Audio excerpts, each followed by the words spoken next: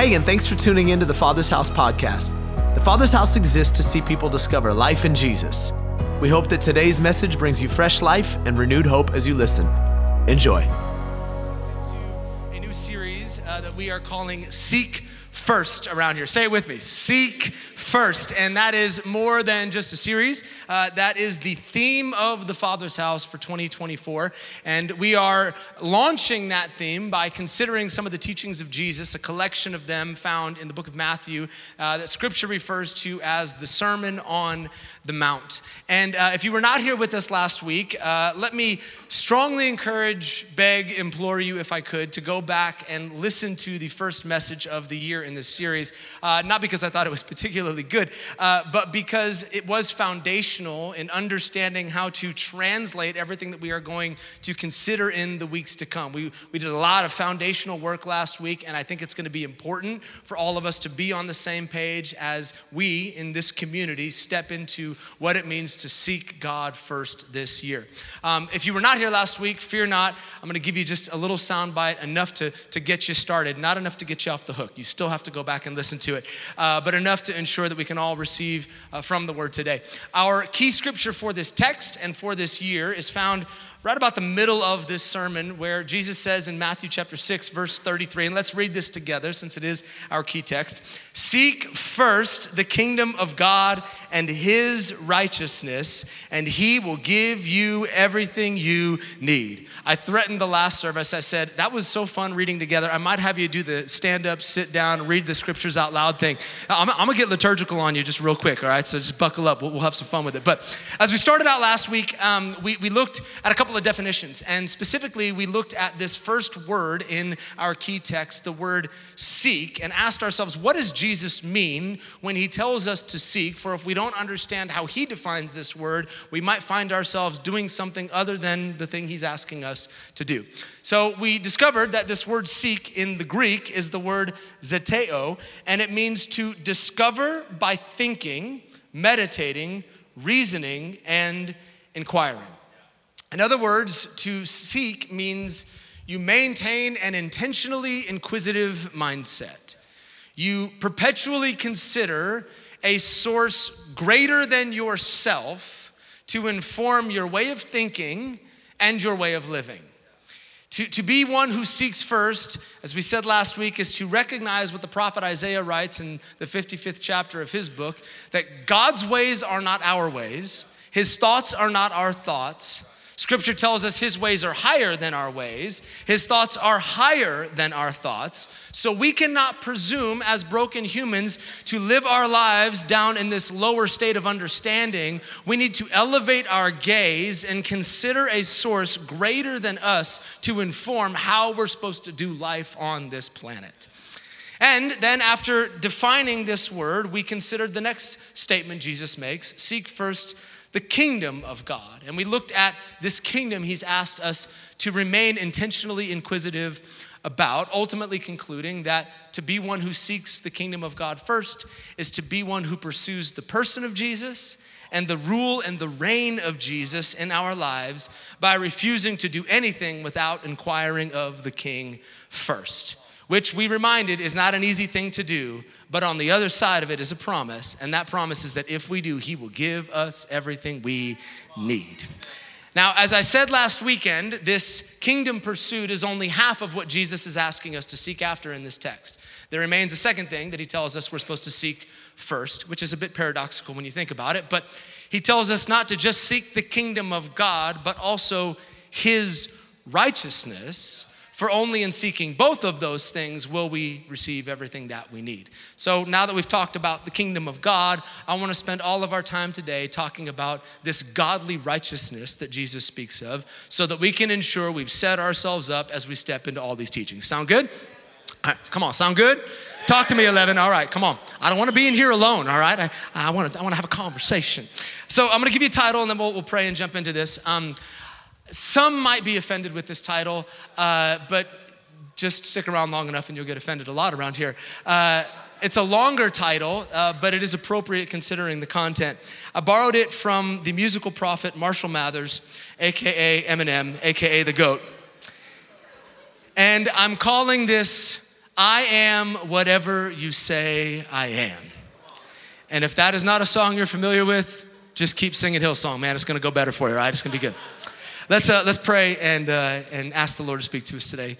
Jesus, thank you for these timeless words contained in Scripture, these words that flipped everything upside down when you walked this planet and have continued to do so for thousands of years. Thank you that we can come to the text and not just read it, but allow it to read us. And as we consider these words of Jesus, these statements that you made to a group of disciples on the side of a hill, I pray that they would be personal, that the Spirit of God would awaken something on the inside of us, that areas of our life that are out of alignment would be addressed. We invite the conviction of the Holy Spirit, the voice of God to guide and direct us today. And before we leave this place, I pray we would be convinced of the truth of your word, transform our minds, thereby transforming our lives. In Jesus' name, amen. Or as Eminem would say, a mizzle. All right, that's inappropriate. It's actually Snoop. Anyway, he's got a past, all right? He's a pastor. It starts with past. It's fine. So before we get into the too deep into this teaching today, we need to define yet another word. And specifically, I want to look at this word righteousness that Jesus mentions, because once again, if we don't know how Jesus defines this word, we might find ourselves seeking after something other than the thing he's asked us to seek after. So this word righteousness in the Greek is the word dikaiosune, and it means being innocent, faultless, guiltless, or blameless before God.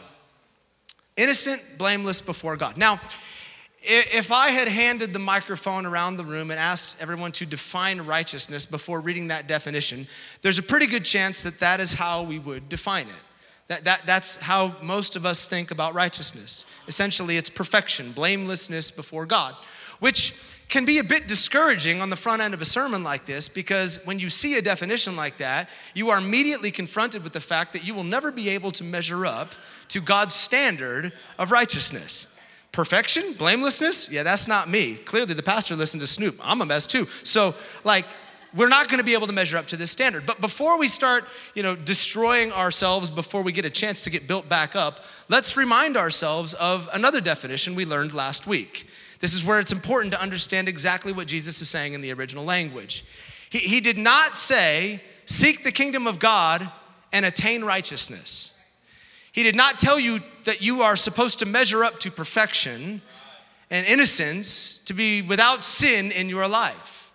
No, he said, seek first the kingdom of God and God's righteousness. And that word seek, we know, doesn't mean to become something. It means to inquire about something, to maintain an inquisitive mindset and go, okay, I recognize the disparity between my life and this standard you're speaking of, so I'm coming back to the King and I'm going to inquire how I might obtain this innocence and this blamelessness before God.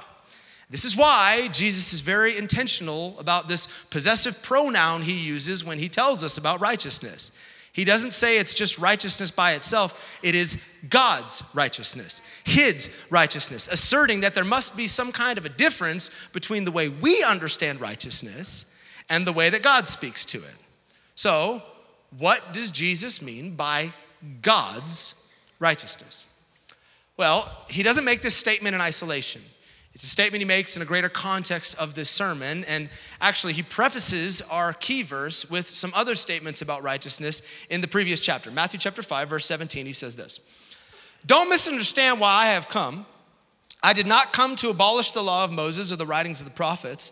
No, I came to accomplish their purpose. I tell you the truth, until heaven and earth disappear, not even the smallest detail of God's law will disappear until its purpose is achieved. But I warn you, unless your righteousness exceeds that of the Pharisees and the teachers of the religious law, you will never enter the kingdom of heaven." Now, if you're anything like me, you've probably read that passage of scripture before and just breezed over it and then moved on in the rest of Matthew's writings. But I want to pause here for a moment, because this is one of the most audacious statements Jesus ever made. Because of our modern social context, we're at a bit of a disadvantage. We don't understand the nature of what he's sharing with his audience. But the people who were present when Jesus taught this thought, This would have been mind-blowing to them. It would have flipped faith as they knew it on its head and maybe even served as a source of discouragement to them. For many of us who maybe grew up in church, you kind of know the Pharisees and the teachers of the religious law. We've come to understand through teaching and through reading these words of Jesus that they were sort of the bad guys in the biblical story, right? Like we know that Jesus constantly criticized them because they were hypocrites. They postured themselves as righteous outwardly, but behind the scenes they were living a secret life and not doing what they said to the public. They were the people that Jesus constantly scrutinized and said, you're like a whitewashed tomb. You're like a dish that's been washed on the outside, but on the inside you are filthy. But that is not how society at large would have looked at the Pharisees and the teachers of the religious law. In their society, these men would have been considered some of the most righteous among them. They were the pillars of holiness, the men who served the house of Yahweh. They were the ones who could access the presence of God, the ones who stood before God on the people's behalf. These were men who literally memorized the scriptures. They studied them all day long, and they lived in strict adherence to the Old Testament. The story of Moses going up on the mountain for 40 days at Mount Sinai, getting the 10 commandments, coming back down and delivering them to the people, that was not a history lesson for them. That was the foundation of everything they were doing and everything they had built their lives upon. In context, they would have been the people who were in church every single weekend. They memorized almost the entire Bible. They recited it regularly. They worshiped daily. They prayed for hours. They tithed down to the cent. They searched their lives to make sure that they had followed all of the rules. They were the pillars of righteousness in the society. And then here comes Jesus. Hey, unless your righteousness exceeds that of the most righteous people you know, then you're toast. You will never enter the kingdom of heaven. Imagine being an audience member that day and the sting of those words. Unless your righteousness exceeds that of the holiest person you can think of. Unless your righteousness exceeds Pastor Tim's. You laughed way too fast on that, Jazzy. What is it with my staff members? My goodness, dropping water bottles, mocking me from the front row. It's great. Let's be clear. It's Pastor Robin is the most righteous person we all know, right? Okay. Or even if you think both of us are a hot mess, how about, unless your righteousness exceeds Billy Graham's, Mother Teresa, unless you can live better than those guys, then you are wasting your time seeking the thing I'm asking you to seek, because you will never enter the kingdom of heaven. Those words are not just shocking, they are demoralizing.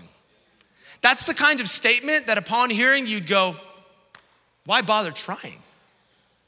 If I'm supposed to measure up to this standard, there's no way I'm gonna ever live holier than that guy.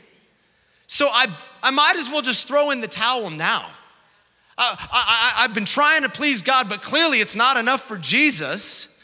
So I'm just gonna quit before I've wasted my life trying to live this holier than thou kind of lifestyle. But that is precisely what Jesus was hoping we would conclude upon hearing these words. That is exactly what he was hoping the audience would draw from these eternal words. He was hoping that they would come to this point where they realize, I will never measure up. He's telling them, you guys have been trying for 1,400 years. Ever since the time of Moses, you got this law. You've been trying to live up to this impossible standard. How's it working out for you? Have you been able to follow all the rules? Have you been able to make it more than a day? Shoot, more than an hour without failing and sinning? You know those sacrifices you keep having to offer year after year after year that Hebrews tells you is just a reminder of a guilty conscience, the fact that you're broken and you're never gonna measure up? It's not working for you. So I'm here now as a new Moses, standing on a new mountain, having spent my 40 days in the wilderness like Moses did, and I am issuing an invitation to a new covenant and a better way. A way that is not found in you living a perfect life, but a way that is only available in me. But this new covenant starts with a revelation that you're broken. It starts with a recognition, I am never going to be able in my own strength to measure up to the holiness of God. As Isaiah says, even on your best day, your righteousness compared to God's holiness is like filthy rags. But only once we have concluded that, once we've come to that place in our hearts and our minds, are we able to receive the truth, to inquire of the King as to how we might become something that in our human nature we are not. So, now that you know you're jacked, let's seek. Let's ask, meditate on, inquire of the King how we might receive this blamelessness and innocence before God. For that, we turn to the book of Romans. What I would consider to be probably the clearest explanation of this godly righteousness in all of Scripture. I have committed much of this chunk of Scripture to memory because I need to be reminded of this truth often. In fact, Michelle said to me beforehand, she's like, this is your life message, isn't it? It's something that oozes out of me because I understand how broken I truly am. And I pray that you would understand how broken you truly are so that we can receive the truth that Jesus wants to give to us today. Romans chapter 3, these are the words of Paul. He says, but now God has shown us a way to be made righteous that is not found in fulfilling the obligations of the law, as was promised in the writings of Moses and the prophets long ago. We are made righteous by placing our faith in Jesus Christ. And this is true for everyone who believes, no matter who you are. For all have sinned. We've all fallen short of God's glorious standard. Yet God declares with undeserved kindness that you are righteous. He did this through Christ Jesus when he freed us from the penalty for our sins, for God presented Jesus as the sacrifice for sin. People are made righteous when they believe that Jesus sacrificed his life, shedding his blood. Isaac, keep that on the screen for just a moment if we could. In fact, let's go back to the first verse. That is refrigerator-worthy scripture right there. Dare I say tattoo-worthy scripture right there. I know I've told you 2 weeks in a row to get scripture tattooed on you. If you followed that advice every time I gave it, you would be covered from head to toe in scriptures, which, might not be a bad thing. I don't know, we'll see. But I think this is some of the most important and foundational scripture in the entire New Testament. And I want to unpack it for a couple of moments. Paul starts by echoing the words of Jesus from Matthew chapter 5. He says, God has shown us a way to be made righteous that is not found in fulfilling the obligations of the law of Moses. Translation, God has shown us a way to be made blameless and innocent before him that is not found in living a perfect life. That sounds pretty good to me. How about you? So tell me more. He says we are made righteous by placing our faith in Jesus Christ, and this is true for everyone who believes, no matter who you are. I don't care who you are, where you're from, what you did, as long as you have faith in Jesus. Yeah. Is that Backstreet Boys? Before the Backstreet Boys was the Lord, all right? What's he saying? He's saying the ground is level at the cross. This is not a favoritism game. God does not accept some because of their merit and their performance while he leaves others out because they've sinned a little bit too much. It doesn't matter who you are. It doesn't matter what you've done. Your past is irrelevant. Whether you've lived a great past or you've been a hot mess in your past. Whether you've spent some time in prison or in county, or you just lived with a tie and a suit and did the right thing all the time, it does not matter to Jesus. The cross makes it level for all. All can come to the feet of Jesus and receive this gift of righteousness. And yet he goes on to tell us exactly how we receive this righteousness. He says, for all have sinned. We've all fallen short. None are righteous. No, not one.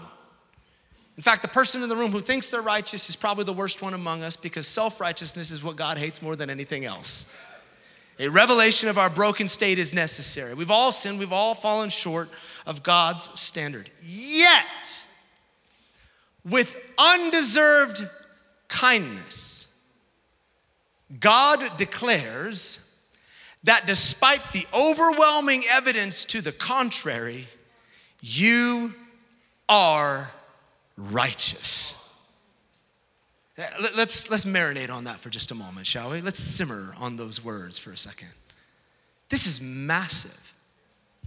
What Paul is saying is that in the moment you accept Christ, maybe there's some here this morning who at the conclusion of our sermon, you'll lift that hand, you'll make that decision to follow Jesus. You'll confess with your mouth that Jesus is Lord, believe in your heart that God raised him from the dead. That in the moment we place our faith in the finished work of the cross and the fact that Jesus' blood has paid the price for our sin, that in that very instant, God, the creator of the universe, the maker of heaven and earth, the one who sits on the throne ruling over the galaxies. The scriptures say the earth is his ottoman, it is his footstool. Elohim, El Shaddai, the beginning, the end. The Almighty God who sits in heaven makes a declaration over your life. He speaks a word contrary to your reality, and he says with undeserved kindness, you are righteous. Come on, that should stir something up on the inside of us. This is what Jesus means by God's righteousness. It's not one we attain on our own. It's not one we deserve by our behavior, on our past, and our pedigree. It is a gift that comes from God freely, a declaration that God makes over your life that you are not what you think you are. You are whatever he says you are. And the imagery that Paul uses in this text to display the truth is helpful to us. If we could read this in the original language, in the Greek, we would see some beautiful imagery that he's using, all surrounding a courtroom. In the text, the assumption is that you are on trial. You are standing before judge and jury, and the evidence has been presented against you. And the evidence is overwhelming. You blew it. You made the mistake. You failed. You've fallen short of God's standard of holiness in this life. The judge knows it, the jury knows it, everybody in the courtroom knows it, and a verdict is about to be issued. But just about the moment the judge slams the gavel down and sentences you as guilty, an innocent party stands up in the courtroom and he makes a statement. He says, listen, we all know that they're guilty. We understand that the laws have been broken and justice has to be served. Somebody has to pay the price for the wrong that has been done. But what I'm requesting of you, just judge, is that instead of taking the guilty party, you allow me to be the substitute. I will trade myself in, and I will receive what the guilty person deserves so that the guilty party can receive what only I, as an innocent party, deserve. To which the judge responds, I accept your substitution. I will take the guilty party and make them innocent, but bind the innocent man and make him pay for the law that has been broken by the guilty man.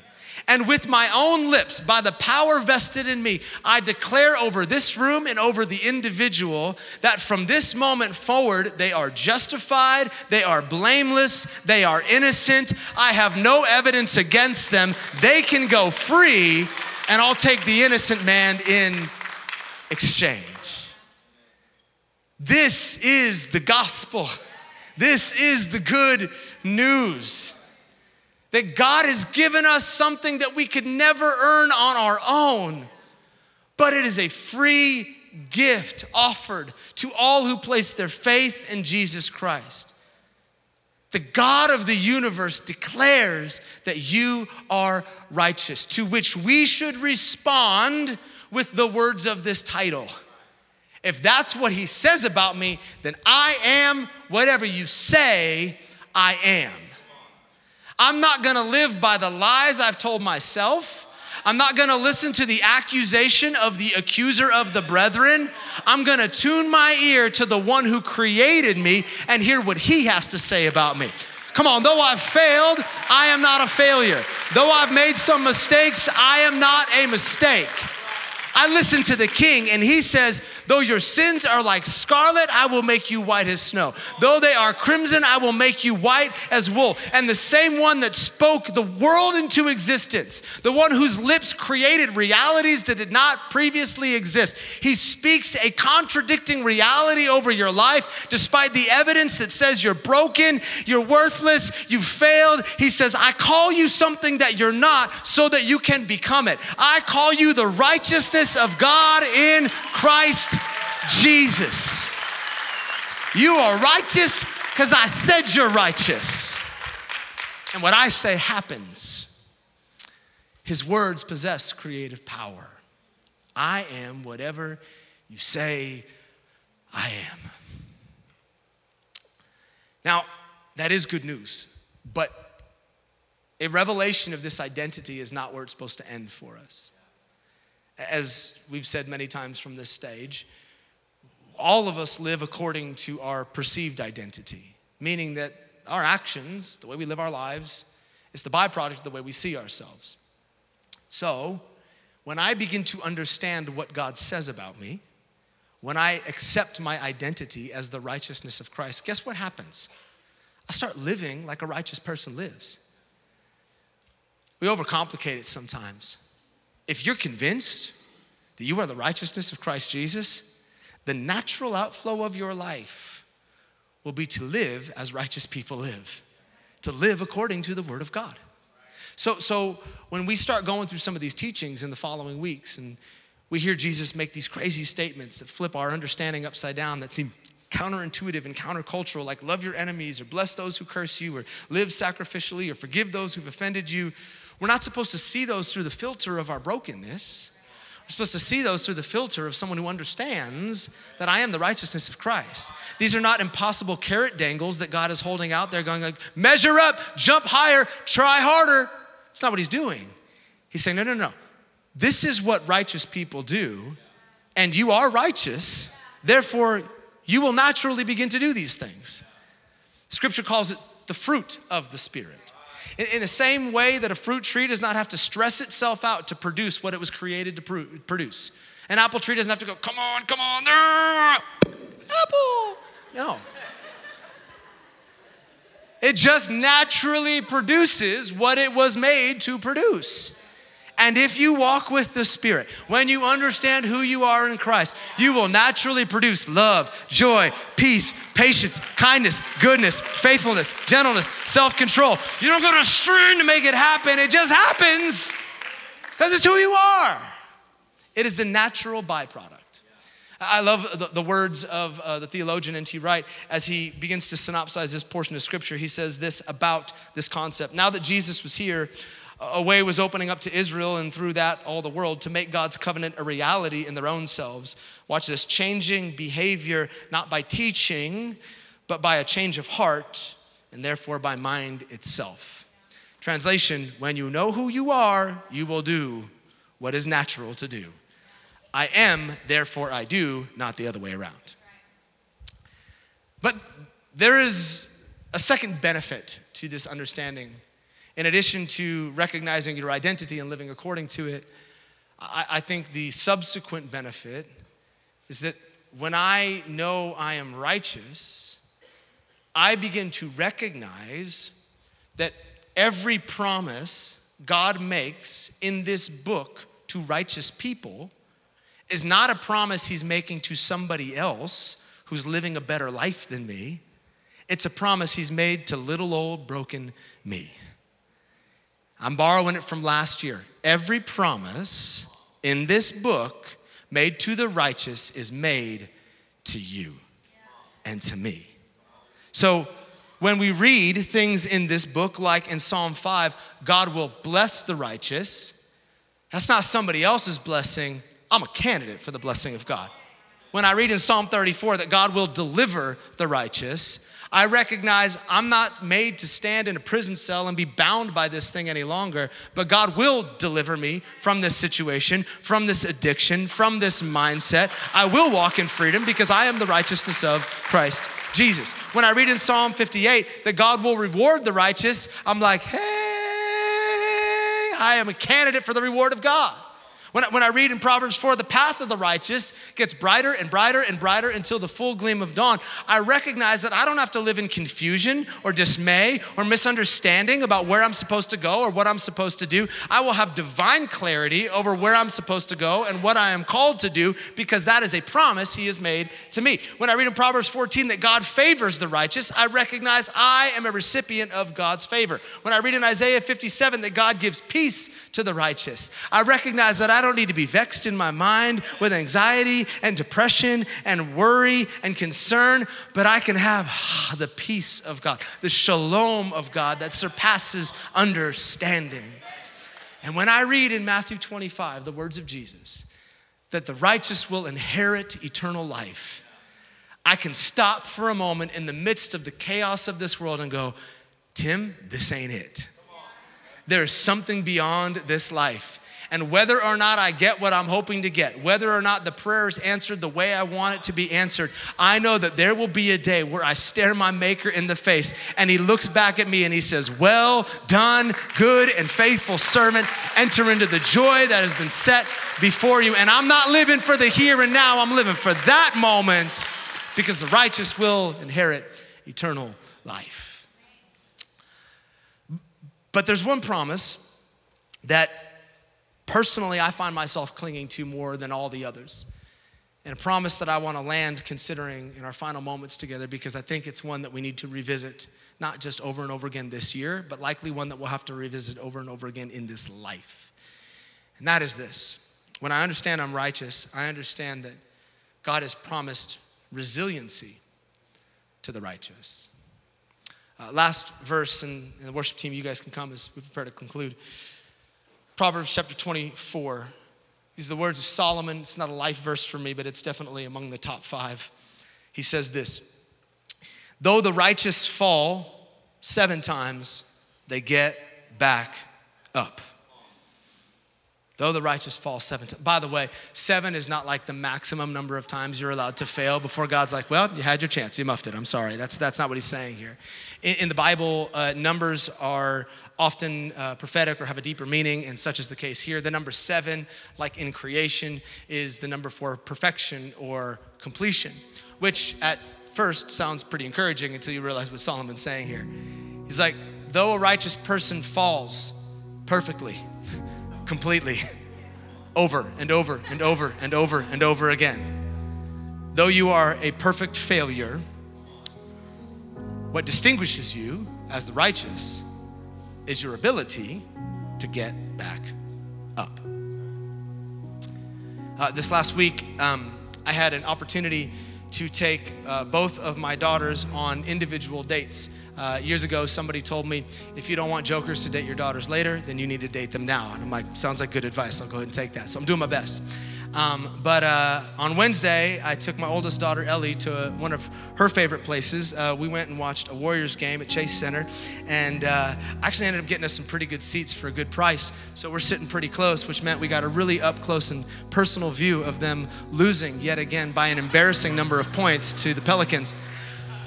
Which is why during the fast this next week, I'm gonna focus a lot of my attention on the Warriors. I just really want them to live up to the potential that God has for their lives.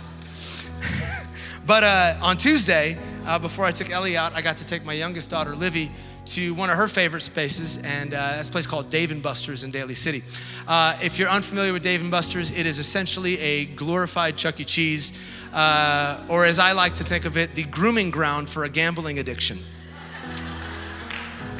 I mean, think about it for a moment. What are we teaching kids? Go to the shiny blinking machine, put all your money into it, and then if you get anything in return, go spend that money in the very same place that just took your money, all right? So I'm just trying to train them up in addiction young, just getting them started real young in the game. But Livy and I, we are very similar in our approach to Dave & Buster's. We don't really care about the joy or the entertainment value of the games. We're all about the tickets. Like, find me the game that is gonna get me the best return on investment for tickets, and that's the game we're gonna play. So we show up and we kind of survey the arcade, walk around, try a few things, and discover the optimum game for ticket redemption. And it's a familiar carnival game that maybe you've heard of before called Down the Clown. Anyone heard of that game before?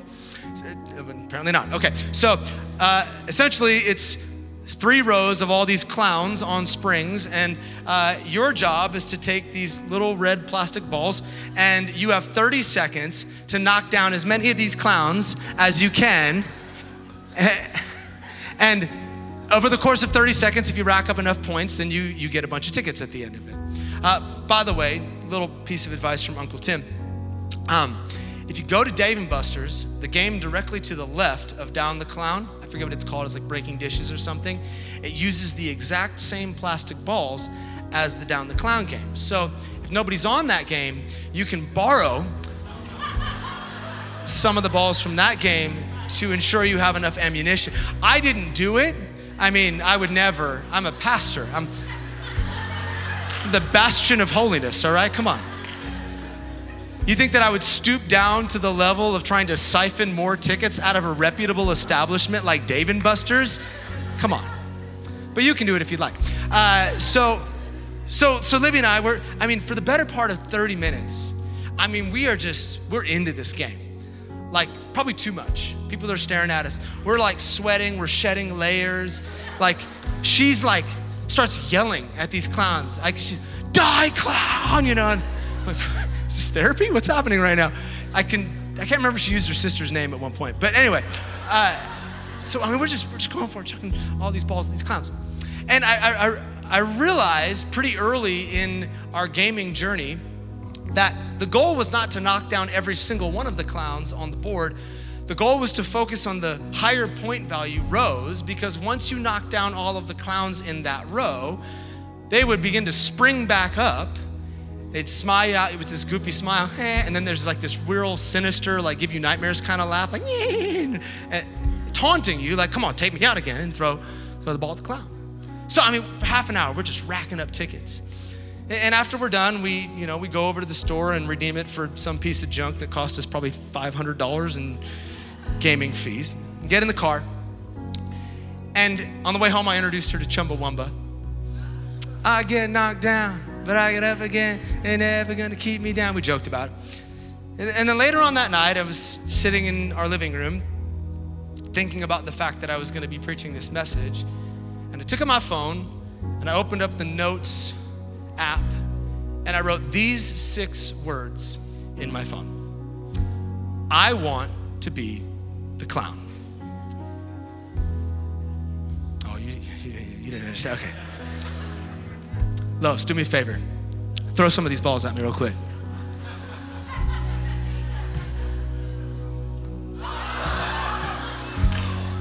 Okay, you're getting too low. They're working their way down. Last service, I was like, bro, you got a vendetta? What's going on here? Trying to take me out. I want to be the clown. I want to be the guy that when I get hit, I don't become the Christian that goes, well, this is my destiny. I've fallen down and I can't get up. Thank you, Steve Urkel and Life Alert. I want to be the believer that goes, wait, this is not where I was created to be. I might have fallen, but I can get up again. And then when it happens again, I fall. Oh man, I told God I would never do that thing again, but I did that thing again. And in my mind, I think I'm supposed to stay down here because that's where God wants me, but according to Scripture, I understand that this is not where I'm supposed to be. The same Spirit that raised Christ from the dead lives on the inside of me. And so when I fall in my purity or in my thought life, or I get angry and I blow it and I yell at my kids, or I make a decision without consulting God, or I fail to pray, or I ignore the conviction of the Holy Spirit, I don't stay in failure. I don't recognize that falling is fatal, but I get up, I dust myself off, And I say, no, I'm gonna keep running the race that God has called me to live. Like a clown on a spring, I'm gonna get up with a smile on my face for the enemy to see and say, no, I'm not done, I'm not staying down. My God declares with undeserved kindness that I am righteous. And if I'm righteous, that means I can get up again, I can keep running, I can keep trying, I can keep fighting until I recognize that my actions align with my identity. Though I fall, I get back up. Why? Because I am whatever he says I am. And so are you. And maybe you're here today and you're on the ground in the Spirit. Don't stay there. People start making their bed and building their houses in failure like it's where they're destined to live. Now get up. Get up. Dust yourself off, remind your soul of what God says about you, and keep running your race. Amen? Come on, let's pray as we conclude today. Jesus, thank you for this reminder that we are not what we've done.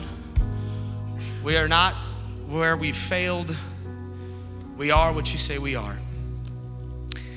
And today, as we sit in your presence, I pray that that simple phrase would go beyond our cerebral knowledge and it would settle in each and every heart.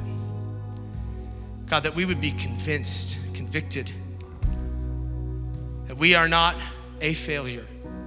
We are not worthless. We are not unlovable. We are not unusable, but we are who you say we are. And maybe today, before we conclude, there'd be some people in the room that I spoke of a few moments ago, those who find themselves in a space where they're distant from God today, and you need to hear the voice of your Maker speak over you.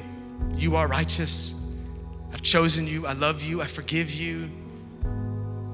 You know that the Holy Spirit is drawing you right now to rekindle. Maybe you've been at a distance for a while. You need to rekindle that relationship with him. Or maybe you've never even heard the good news of the gospel.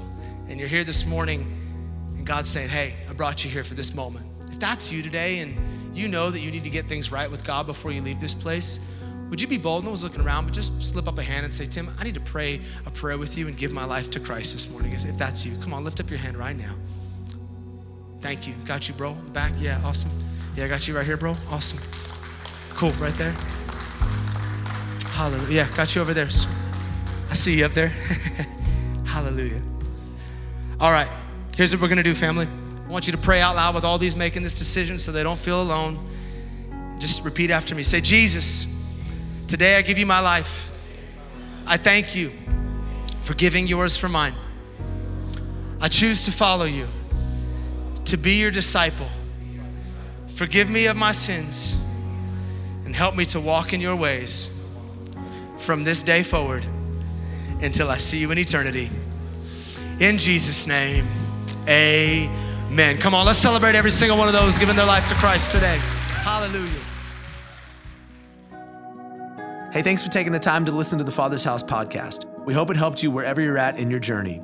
And listen, we want to pray with you if you're going through something right now that's difficult. You can go to our website, tfh.church, and click on the prayer and praise link and tell us how to join you in prayer. Until next time, be blessed.